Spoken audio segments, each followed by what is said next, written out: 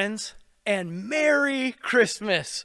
I want to say Merry Christmas to you. I'm excited. We're leading into the Christmas season. I love Christmas. I love the Christmas season. I love all the celebration stuff that we do. I love celebrating the coming of Christ into the world. I love having a chance to share messages about the incarnation and the story of Jesus coming. I mean, I'm just excited. We're here at Christmas season. You'll notice behind me, I got our big Christmas tree. If I wish I could pan out so you could see it. I mean, there's a 25-foot Christmas tree behind me. It's probably the biggest Christmas tree we've ever put up in our church building, in our worship area.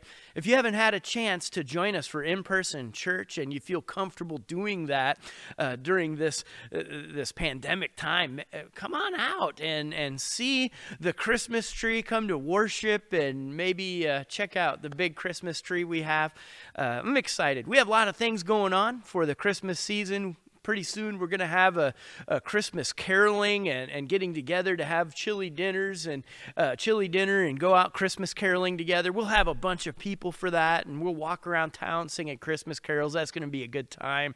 And we have coming up Ugly Sweater Sunday. Next Sunday is going to be Ugly Sweater Sunday. I'm going to wear an ugly sweater. You're welcome, even if you're joining just online, to wear your ugly sweater and have fun with that. Today is Plaid Sunday at our church, and we're going to have everyone's wearing plaid, and some people are mad, and so they're not going to wear plaid, but other people are going to wear plaid, and I'm wearing my plaid shirt here because it's Plaid Sunday. And I'm excited about the things we're doing on Christmas Sunday, the Sunday right before Christmas. We're also having a baptism Sunday, and so for some of you, you've made decisions to follow Jesus. You've made a decision to accept Christ into your life, to believe in him. You've made those first time decisions and you just have yet to be baptized, and maybe you want to get baptized, and that would be a great Sunday for you, maybe to come in person and to get baptized. Or maybe it's a great Sunday for you to reach out to me and let me know you want to be baptized. I'd love to help you make that next step a part of your walk with Christ. And so I want to encourage you to maybe take part in, maybe enjoy some of the things that we're doing for this Christmas season. You'll notice pretty soon we have the Christmas lights ordered to light up our old chapel. I'm looking forward to doing that. Hopefully they come on time, and those of you who are in Vernonia that haven't been able to come in person because of COVID and all the things going on with that, you've been maybe wondering when we're going to have lights up on the building, and we are waiting for them to show up. We have some volunteers who volunteered to put them up, and so hopefully we get them soon, and we should have that up and going soon. And I just love this time of year where we celebrate Jesus and we celebrate the coming of Christ into our world, and I'm looking forward to leading into that season with you. Well, today, with all that said, we're going to have another message where we're going to continue our series. We're talking about why we call this Jesus who comes, this baby who was born, why do we call him Lord? And in just a few moments, I'm going to share with you a teaching in that series where we're going to talk about why we worship him, and it's going to be a great day. Hey, before we do anything, I want to encourage you, make sure you're hitting that thumbs up button, that like button. Make sure you're subscribing, and make sure you're hitting the sub notification bell so you can be alerted to when new messages come out. And also want to encourage you, if something that's said here today blesses you, I want to encourage you to share it. Send it as a private message. Send a link as a private message. Send it, maybe post it to your own page. Whatever you can do to share it with somebody that you care about. By doing that, you can help us be a blessing to the people in your life with the message of the gospel. And so I want to encourage you, make sure you're doing all that stuff. And I also want to invite you to pray with me as we begin today.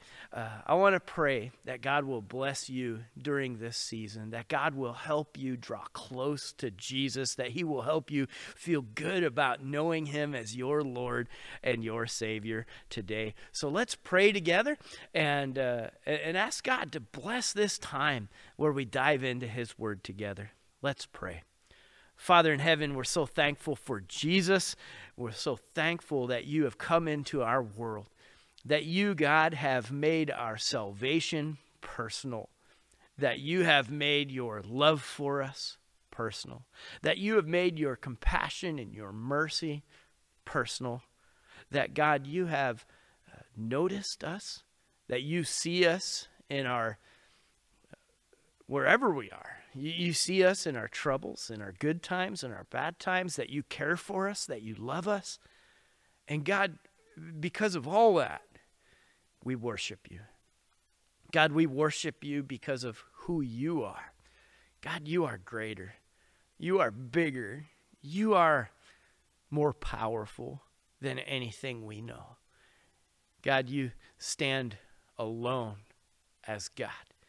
You stand above all of this earth, all of the world, all of the powers and authorities. You are above them all.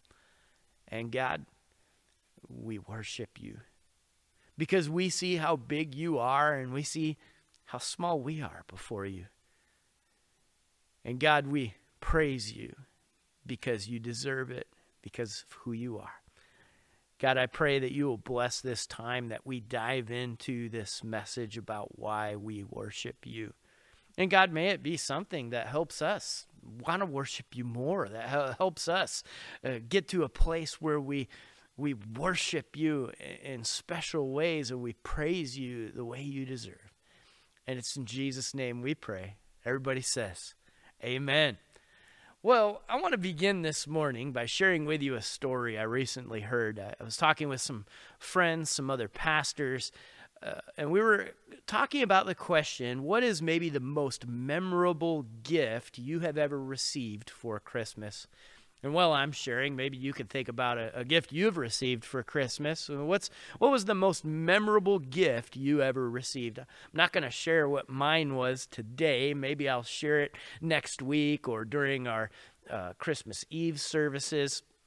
But Jake shared his most memorable gift, and he said it wasn't necessarily a gift that was all about something he was going to receive, but something he was going to give, and he said it was a gift that took 5 years in the making.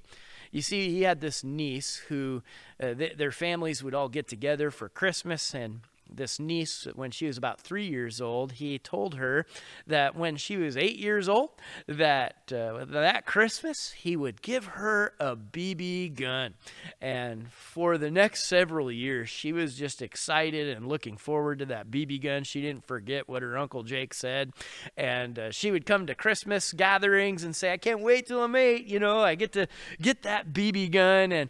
And Jake said that on her 8th birthday, because her birthday was close to Christmas, and they wanted to give it to her before Christmas so she could have it with her and they could play with it together.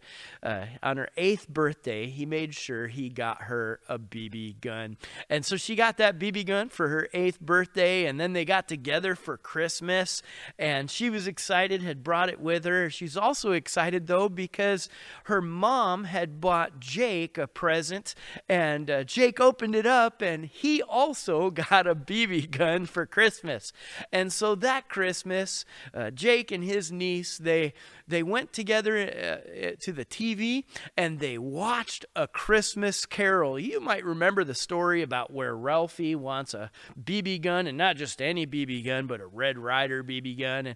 And everybody says to him, "Yo, poke your eye out." And so they watched the Christmas Carol, or the Christmas Story, together and enjoyed that. And then they went out, and the two of them spent the rest of the day playing with those BB guns, shooting stuff out in the yard and in the backwoods with the BB guns, and just having a good time. And I will bet you that little girl has never forgotten that Christmas year. She's never forgotten that gift that she was told she was going to receive. It was just this special moment with some special people in a special circumstance, and it was memorable. Well, this morning we're going to come to Luke chapter 1, starting at verse 46, and we're going to see another memorable Christmas get-together together. You know, last week we talked about how Mary made her way to visit with Elizabeth. Elizabeth was 6 months pregnant with the prophesied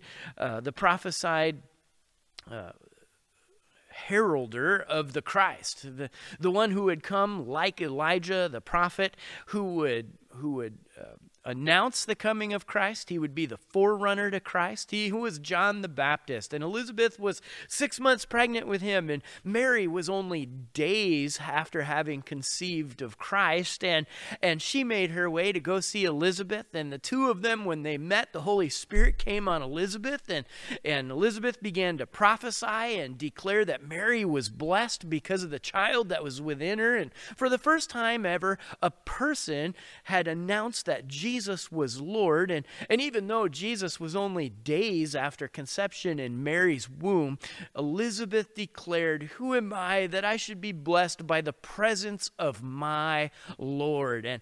And she began to praise. And when Mary entered the presence of Elizabeth, John the Baptist began his ministry. 6 months in his mother's womb, he leapt and he praised God, and filled with the Spirit, he was basically announcing already the presence of Jesus, the Savior.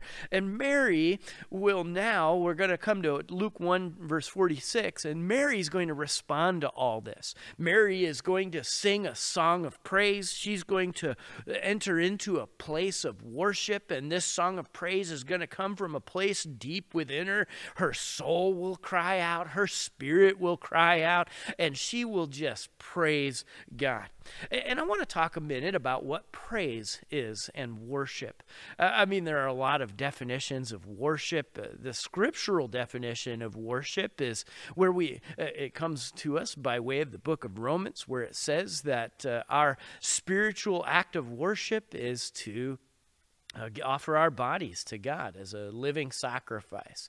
Well, when we think of worship, we're usually thinking of the idea of singing and praising God, and we're thinking of the idea of praise.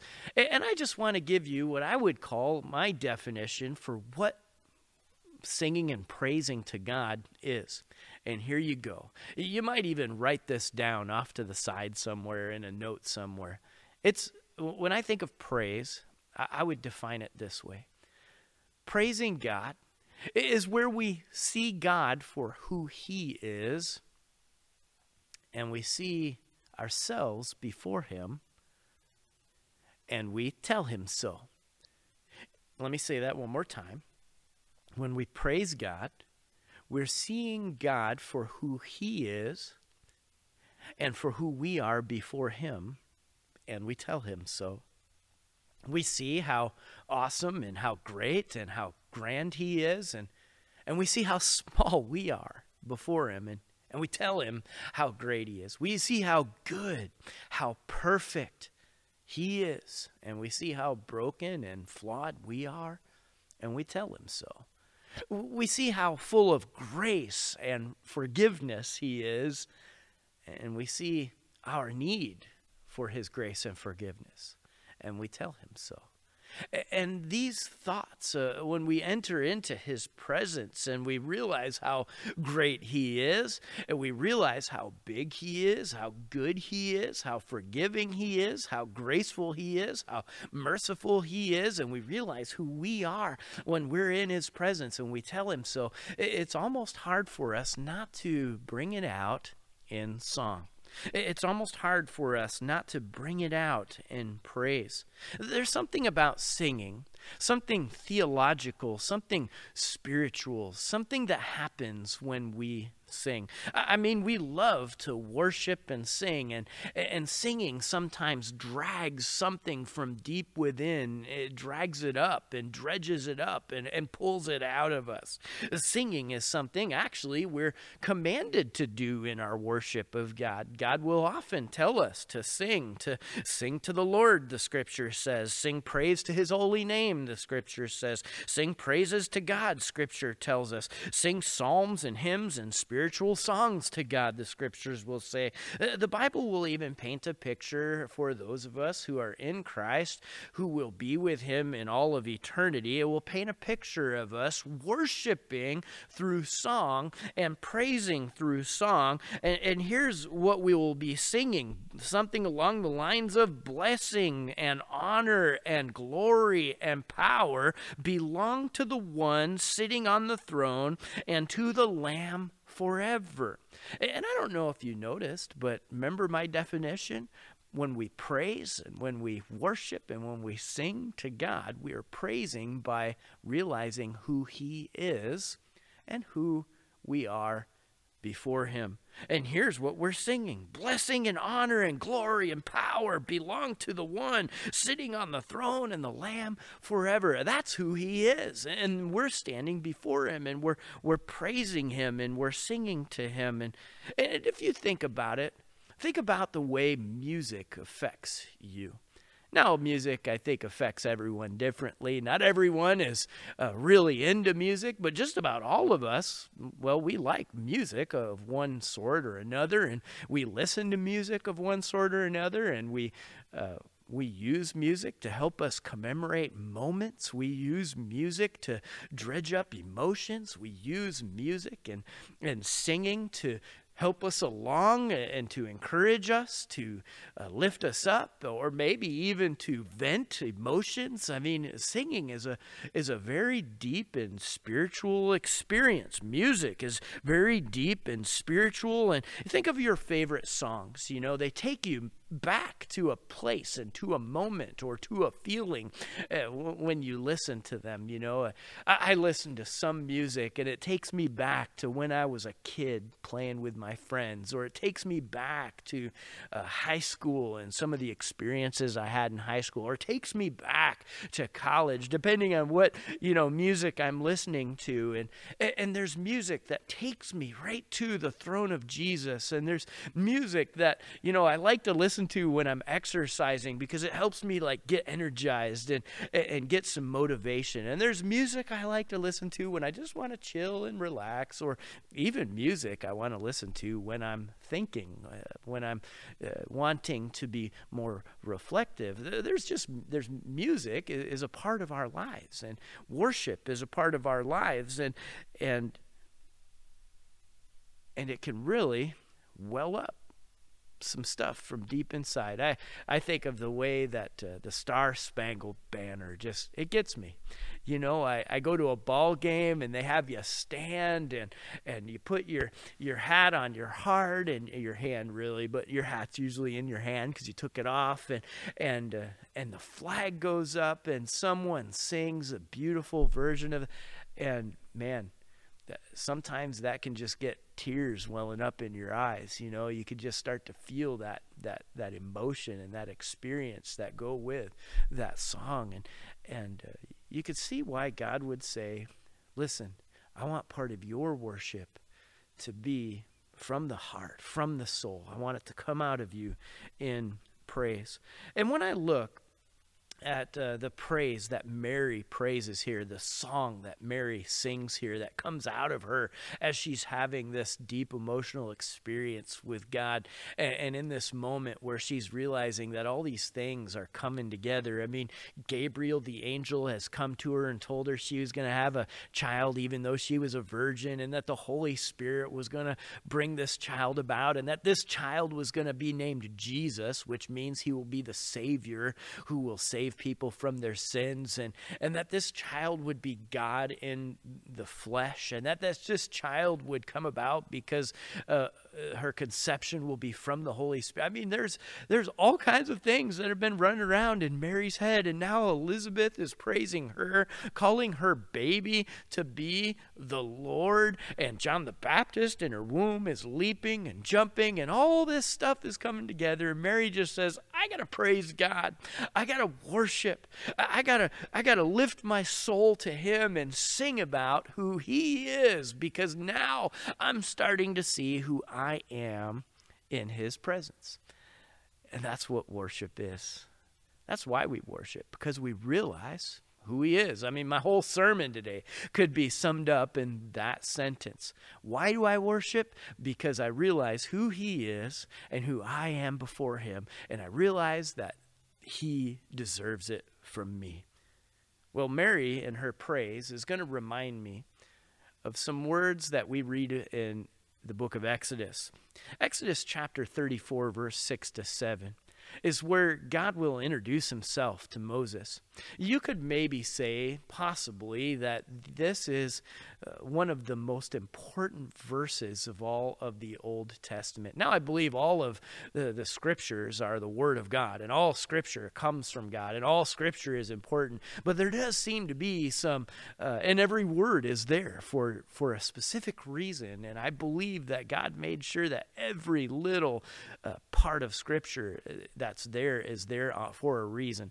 But there does seem to be some scriptures that just stand out as big, as momentous, as scriptures that should be sort of like, if you don't know any of them, know this one. Well, Exodus 34, 6-7 seems to be like one of those for the Old Testament. I remember one person said that that this verse is sort of like the John 3:16 for the Old Testament. This is where God introduces himself, and he says, here's what I'm like. He doesn't just tell us his name, but he tells us who he is. He tells us what his character is and what he's like and how he is. And he says this in Exodus 34, 6-7. He says, Yahweh, the Lord, I am the God of compassion and mercy. I am slow to anger, and I'm filled with unfailing love and faithfulness. I lavish unfailing love to 1,000 generations. I forgive iniquity, rebellion, and sin. But I don't excuse the guilty.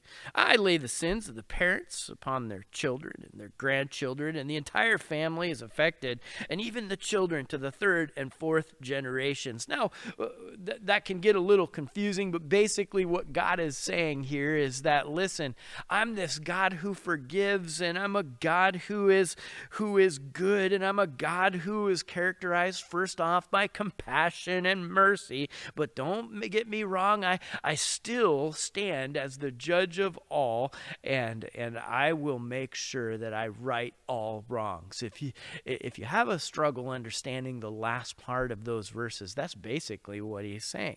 And then in this moment, after God introduces himself to Moses, you know how Moses responds? In verse 8, right after that, it says this: Moses immediately threw himself on the ground and worshiped. You see, worship is what we do when we realize who God is and who we are in his presence, and the natural response should be worship and praise. And this is the kind of worship and praise that is a result of realizing who God is. And Mary is going to have a very similar experience here in Luke.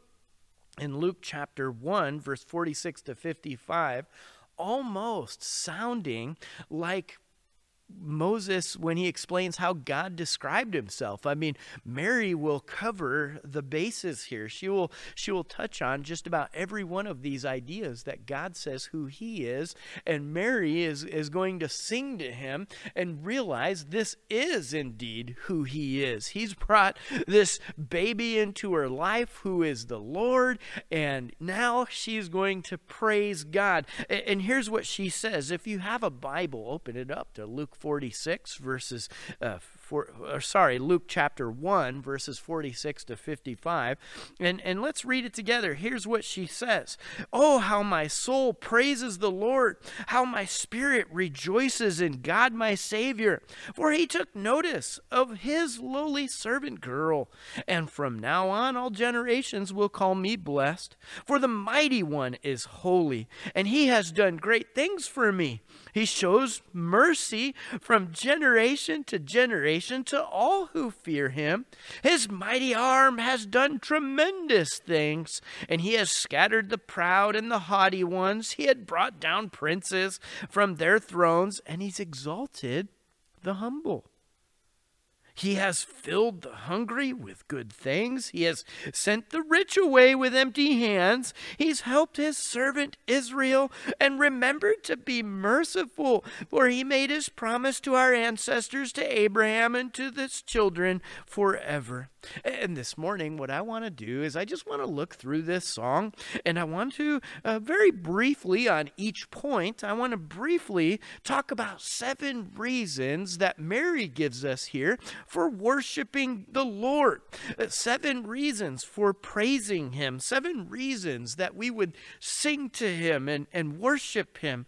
And every one of these points this morning is all going to be about realizing who he is and who we are before him and how it gives us reason to praise.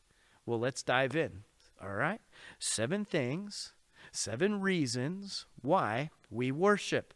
Number 1, we worship and we sing because he is the Lord. He introduces himself to Moses saying, I am Yahweh, the Lord. Really what he does there is he repeats himself twice. He says, I am Yahweh, I am the Lord, I'm the Lord. And here in verse 46, Mary says, oh, how my soul praises the Lord.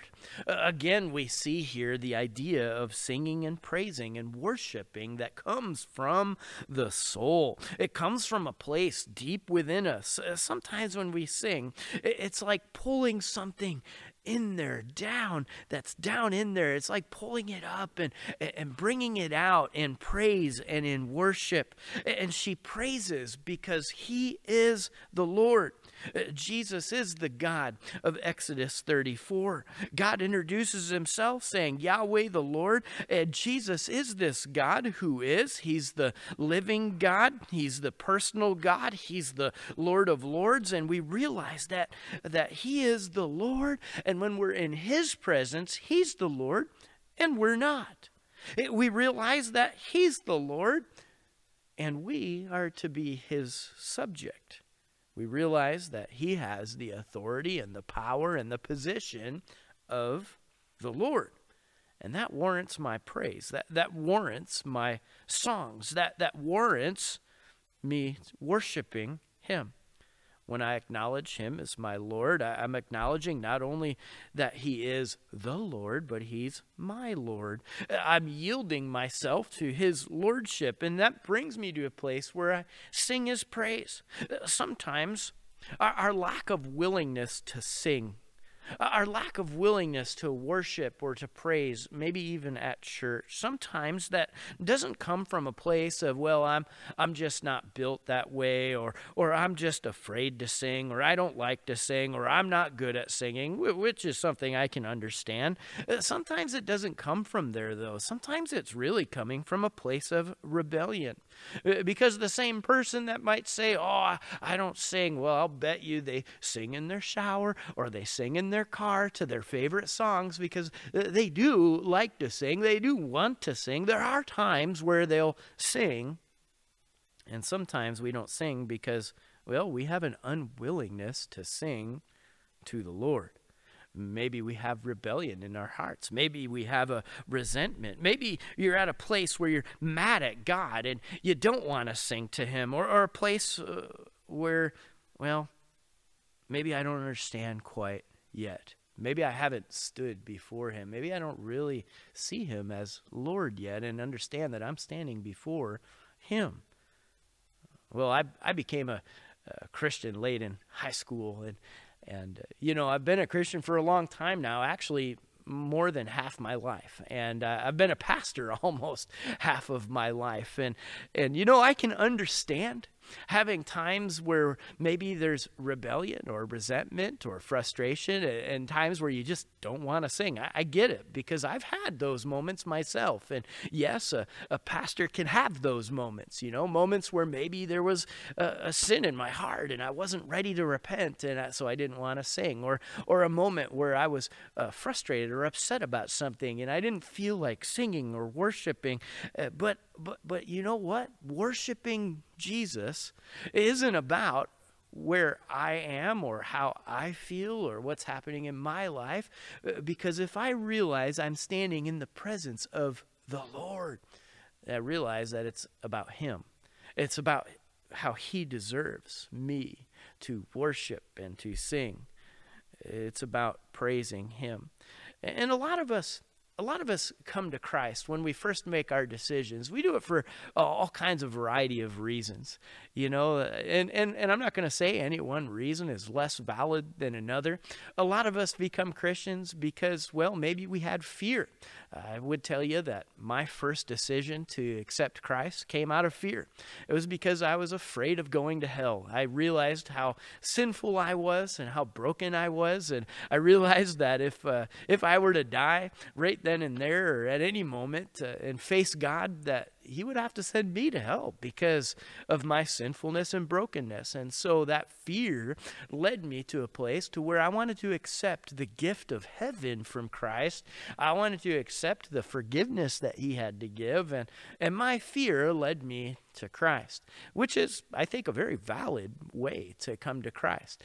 I hope so, because it was my experience, and there are other ways that people are drawn to make a decision. Some people are drawn to Christ because of his love, which is also there. He loves us so much that the picture of the cross is a picture of the love that God has for sinful, broken people.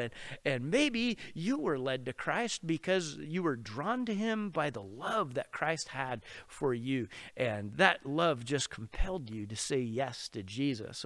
Well, other people become Christians because, well, they wanted that hope that God offers. Maybe they found themselves in a place where they were drawn to, and the hope of Christ appealed to them and drew them in, and they wanted hope of heaven and hope of eternal life and hope of forgiveness, and that hope is what initially drew them to Christ. Other people, maybe they became Christians because of the logic of it or the apologetics or the answers to all their questions that were in it. They started seeking God and seeking the truth, and the truth of Christ just was evident to them and drew them in. There's even some famous people who were skeptics, and as they studied to disapprove Christianity and Christ, they actually ended up converting themselves as the truth of Christ ended up drawing them to make a decision. But no matter where you or how you were compelled to make your first time decision to follow Jesus,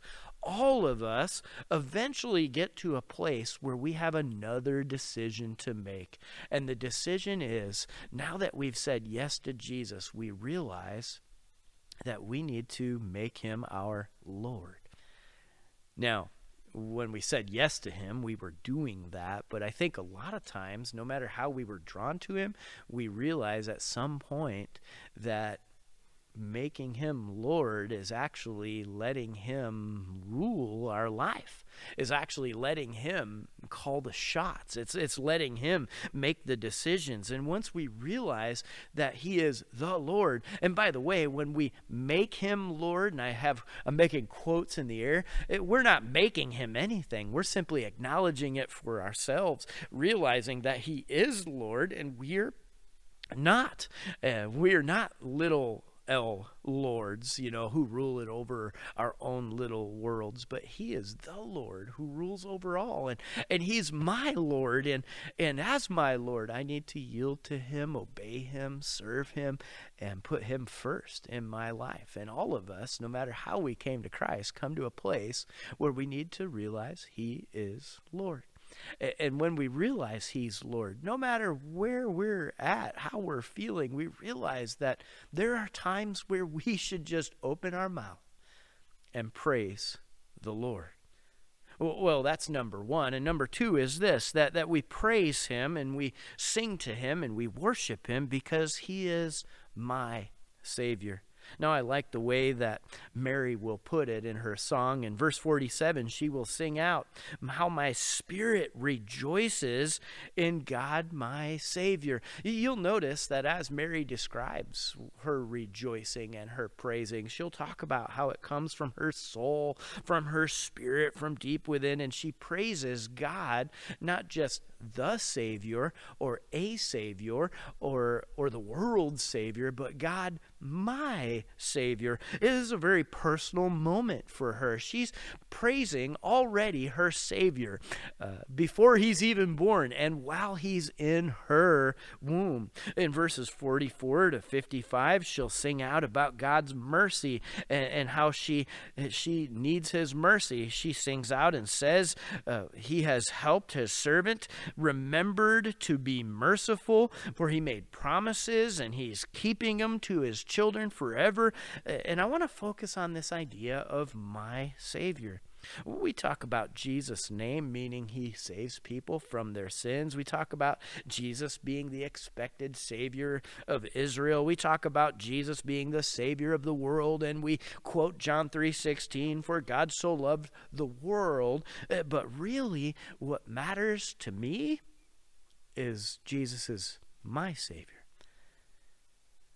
Because until he's my Savior, none of the rest matters. I need to know him as my Savior. And when I know him as my Savior and I see who he is and who I am before him, he's the Savior and I'm the one needing saving. He's the Savior and I'm the one who needs rescuing and who needs redeeming. And he is the one who saves us. And so we praise him, and knowing him as our Savior should lead us to a place to where we praise and we want to sing to him because he's my Savior. And more than anyone, I don't know how you need saving. I don't know how the world needs saving. I mean, I know some of the brokenness of the world, and maybe I know a little bit about your life and some of your brokenness and some of your needs. But more than anyone, I know how I need saving. And man, it makes me want to sing when I realize that he's my Savior. And number 3 is he notices me. I worship him and I praise him because he notices me. And he notices you. Look at what Mary says in verse 48. For he took notice of his lowly servant girl. Now Mary, we know, was a poor girl from a poor town and someone that the world probably would have never noticed at all. Nobody from nowhere to do nothing of significant. I mean, that's the way the world would have looked at Mary at the time. But God, she says, took notice of me. God sees me. She says he notices me, and God loves to work in people's lives who the world thinks are nobodies from nowhere, going to do nothing of significance. And he loves to work in little people's lives to bring about big things. And here he notices Mary, and he is going to work in Mary's life, and that, she says, is praiseworthy. Here's some praiseworthy thoughts. I mean, talk about realizing who God is and who I am before him. God is the all-knowing God. He knows everything. He's eternal. He's always existed. I mean, he knows history and can read the history of the entire world just as a book. Like for him, it's nothing. He's seen it all go by. He knows every moment and every intricate happening, and he knows everything about the world. He is all-knowing. He is omniscient, and he's omnipresent, and he knows everything about anything about everything. He knows all that's ever happened, all that will happen in this world, and he knows all about your life. He knows everything about you. That's why I think the Bible describes it as when he looks at us, it's like everything's being laid bare. It's like we stand before him naked because he sees everything about us. He notices everything about us. And here Mary says he notices me. Now, here's some things he knows about you and me.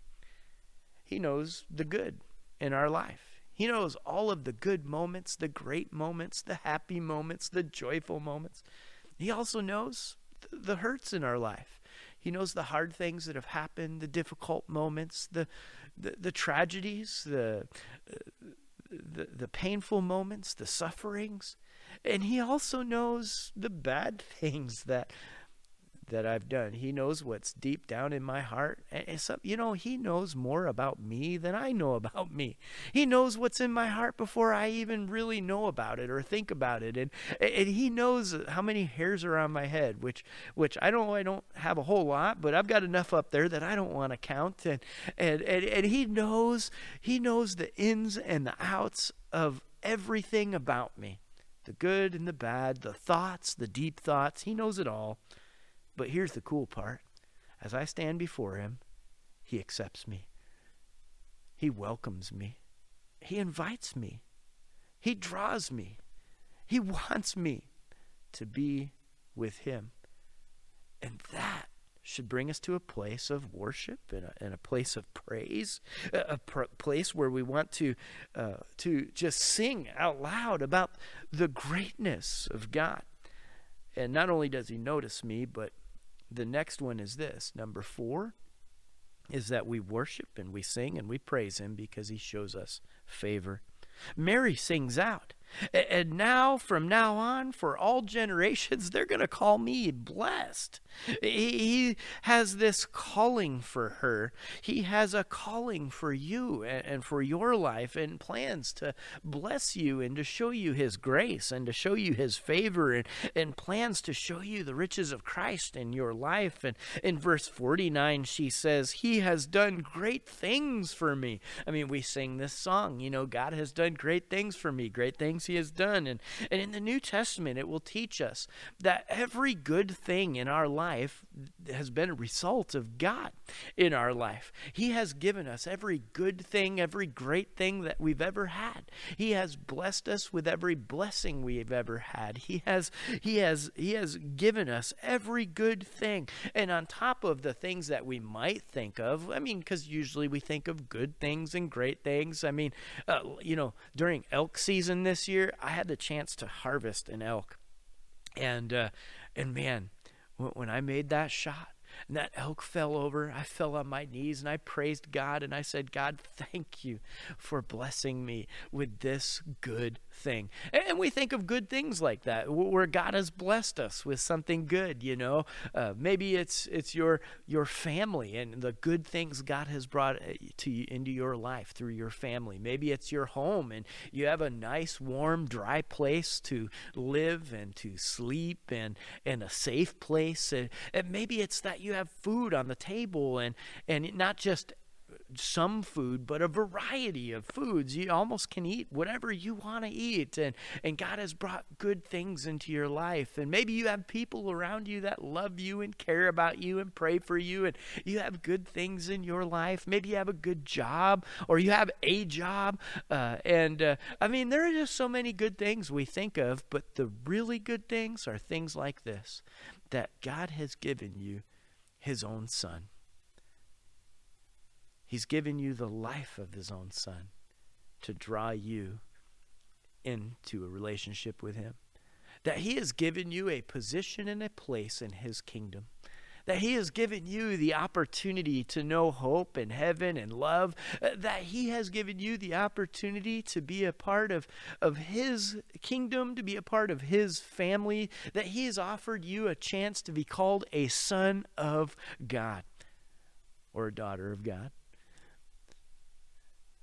Man, he has given us so many good things, and that alone should be enough to draw us to a place to where we want to praise. And we want to say, God, you are so good. You are so great. You're a giver of blessings, and you're a giver of good gifts. And God, you've done so much good for me. I see you for who you are, and I see myself standing before you as a recipient of your goodness. God, you are good, and I praise you because you're good. So number 4 is I praise because he shows me favor. And number 5 is this. I praise and I worship and I sing to him because, his greatness makes him able. Solomon teaches us that the fear of the Lord is the beginning of wisdom. Fear It comes from realizing just how great and how awesome and how mighty he is. You know, Mary in her song talks about those who fear the Lord, he blesses. Those who fear the Lord, he takes care of and he forgives. And there's something to be said for fear of the Lord. And I've had people who were Christians tell me, well, I don't really have to fear God. And, you know, I mean, I've come to Christ and I have nothing to fear. And there is something to be said for, even God teaches us that perfect love casts out all fear, but there is still a level of respect that comes from realizing just who this God we worship is. It's sort of like when you stand at the edge of the Grand Canyon. Now, I've never stood at the edge of the Grand Canyon. I've read about it and I've seen pictures of it, and you know, and I've heard people tell me about it, and they say, man, you stand at the edge of that big old canyon and you realize how big it is, how awesome it is, and there is maybe a sense of fear where you realize just how small you are in this big expanse, in this place, and you know, maybe fear of falling and fear if you don't respect the place where you're standing, there could be real danger, and so there's a fear there. Now, I haven't been to the Grand Canyon, but I have been to Niagara Falls. I've been there many times. I grew up maybe 45 minutes away from there in a day where you didn't need a passport to cross the border. Man, I used to go there all the time. We took school trips there. I went there with friends and family, and you'd go to Niagara Falls, and I'll be honest, I've stood at the falls, right next to the falls. I've stood on the river above the falls. I've been on boats right up to the base where the falls were falling, and yeah, there's a healthy fear that happens there. You realize you should respect them falls, you should respect that water and all the power that's there, and the might, and man, it can be something where you say, if I don't treat this place with care and with fear, and if I'm not careful here, this can be a dangerous place. And I'm not afraid that the falls were going to jump out at me, you know, just like I'm not afraid that God's just going to start throwing lightning bolts at me. I don't think that's what the fear of God is. What the fear of God is where we realize how great and awesome, and that he's this sovereign God, that he's this most powerful God, that he's this mighty God. I mean, the Grand Canyon, he created that in a moment with words. The Niagara Falls, he created that in a moment with words. I mean, those were like nothing compared to who he is. And there should be this level of respect that comes in his presence, where we say, I want to be on the right side of this God. I want to be on the right side of my relationship with him, because, man, he is the mighty one. I mean, that's what Mary will say. She will praise him and sing to him. She will say, for the mighty one is holy. And there again, there's another reason for this fear. I mean, he's holy. I see him as perfect, as good, as without sin, as holy. And then I see who I am. I stand before him as unholy, as imperfect, as broken, and marred by sin, and yet I stand before him with this reverent fear, understanding Jesus offers me the opportunity to stand before him and to be in his presence because of his holiness and his goodness that he gives to me. Mary will say again in verse 51, he has this mighty arm and he's done tremendous things, and so he's worthy of praise. He's worthy of my worship, because his greatness makes him able to do whatever he says he's going to do, makes him able to do whatever he promises he'll do, makes him able to do whatever he wants. And so he's worthy of praise, because what he said is, he said that he will one day judge all men. What he said is that he will forgive us of our sins in the person of Jesus Christ. What he said is, if we trust him and follow him and worship him, we will be his and on the right side in our relationship with him.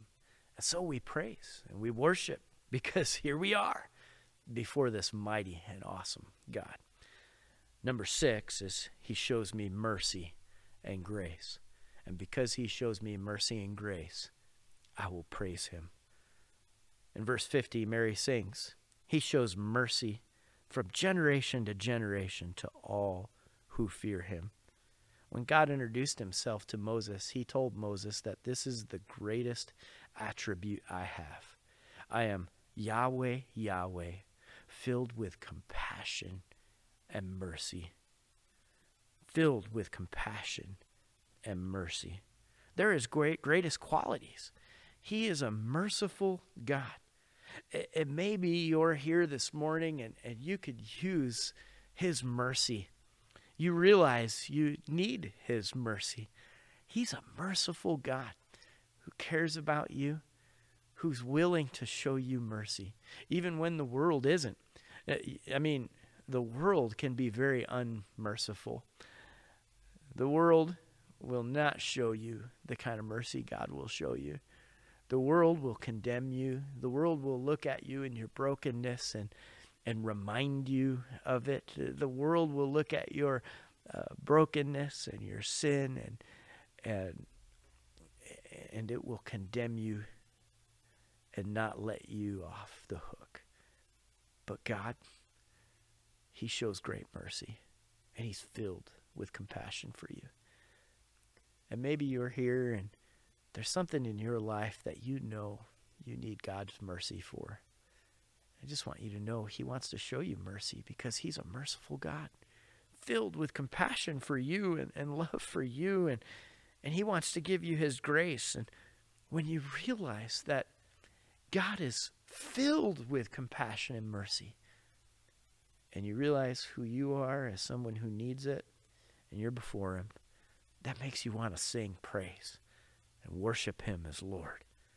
And number 7, the final one, is this, that we worship him because he is the ruler of all. Mary sings in verse 52, he has brought down princes from their thrones and he has exalted the humble. I mean, he's the sovereign God over all. He's this sovereign Lord who's bigger than our world. He's outside of our world, and yet he still is involved in our world. He's the ruler of all, the controller of all. He is the King of kings, the Lord of lords. All things are in his hands, and he's the judge over all the earth. And the Bible teaches us that God is sovereign, and he's providential, and that God is even over all the kings of the worlds and all the kingdoms of the worlds and the kingdoms of earth. They will rise and they will fall, and kings will rise, and presidents will be elected, and presidents will be reelected, and kings will fall, and presidents will fall, and the rich and powerful will rise, and the rich and powerful will also fall. The Bible tells us that one day every knee will bow, and that the throne of Jesus is a throne that will never fall. It lasts forever. One day, there will only be one kingdom left. One kingdom made up of the people who are all parts of every kingdom of the world. Every tribe, every nation, every tongue. They will all cry out and confess that Jesus is Lord. People of every race, every language, every people group, every ethnic group will all be under the one rule of this one king. They are now, they just don't realize it quite yet. On that day they will, and King Jesus will rule. He will rule over all. We call this baby, who's still yet to be born, as Mary sings, Lord, because he rules forever. And those who are proud, those who are kings, those who are exalted in this world, he will humble. But did you notice what Mary said? He exalts the humble. Those who fear him are those who humble themselves before him in this life, and they will be exalted in the next. And here's the thing, those who humble themselves before him in praise, in worship, who humble themselves and open their mouths to tell him who he is, as they realize who they are before him.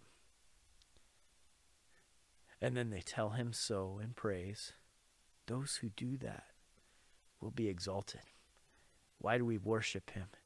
We worship him because we realize just who this Jesus who's Lord is. That he deserves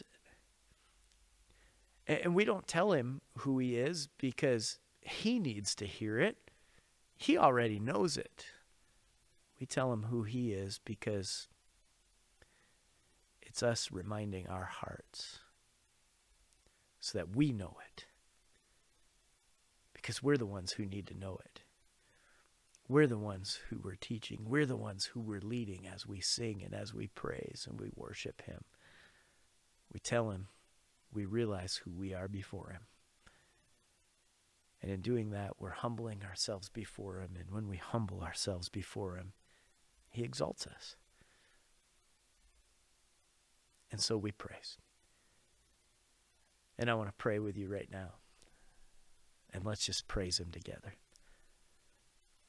Dear Lord, we come before you and we realize you are Lord. And you are our saviors. You are my Savior. And God, you see me. I'm so grateful and thankful that even though you see everything about me, you still accept me and receive me. And God, I'm thankful and I praise you because you are so mighty and powerful and you are so holy and good and pure. And you share that goodness with me. And you do it out of your mercy and out of your grace. You give me something I do not deserve. God, I know I'm broken and sinful and fallen before you, and yet you give me grace and mercy and compassion, and I'm so grateful. And I praise you, Jesus. I worship you. And I give you glory because of who you are. And God, I'm so thankful that we can know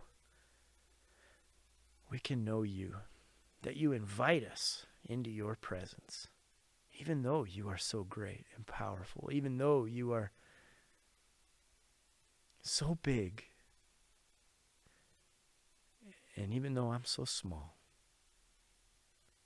in comparison, even though I'm so insignificant. I'm just one out of billions on this earth. Yet, you see me, and you invite me, and you love me, and you care for me. God, you're so big. And I'm just in awe in your presence, and I give you praise. We all give you praise. It's in Jesus' name we pray. Everybody said together, amen. Well, I want to say thank you for joining me this morning in worship, in this time where we talk about praise. And maybe I want to encourage you, maybe something you could do. I know we don't have music as part of our online teaching time, and partly is because of resources.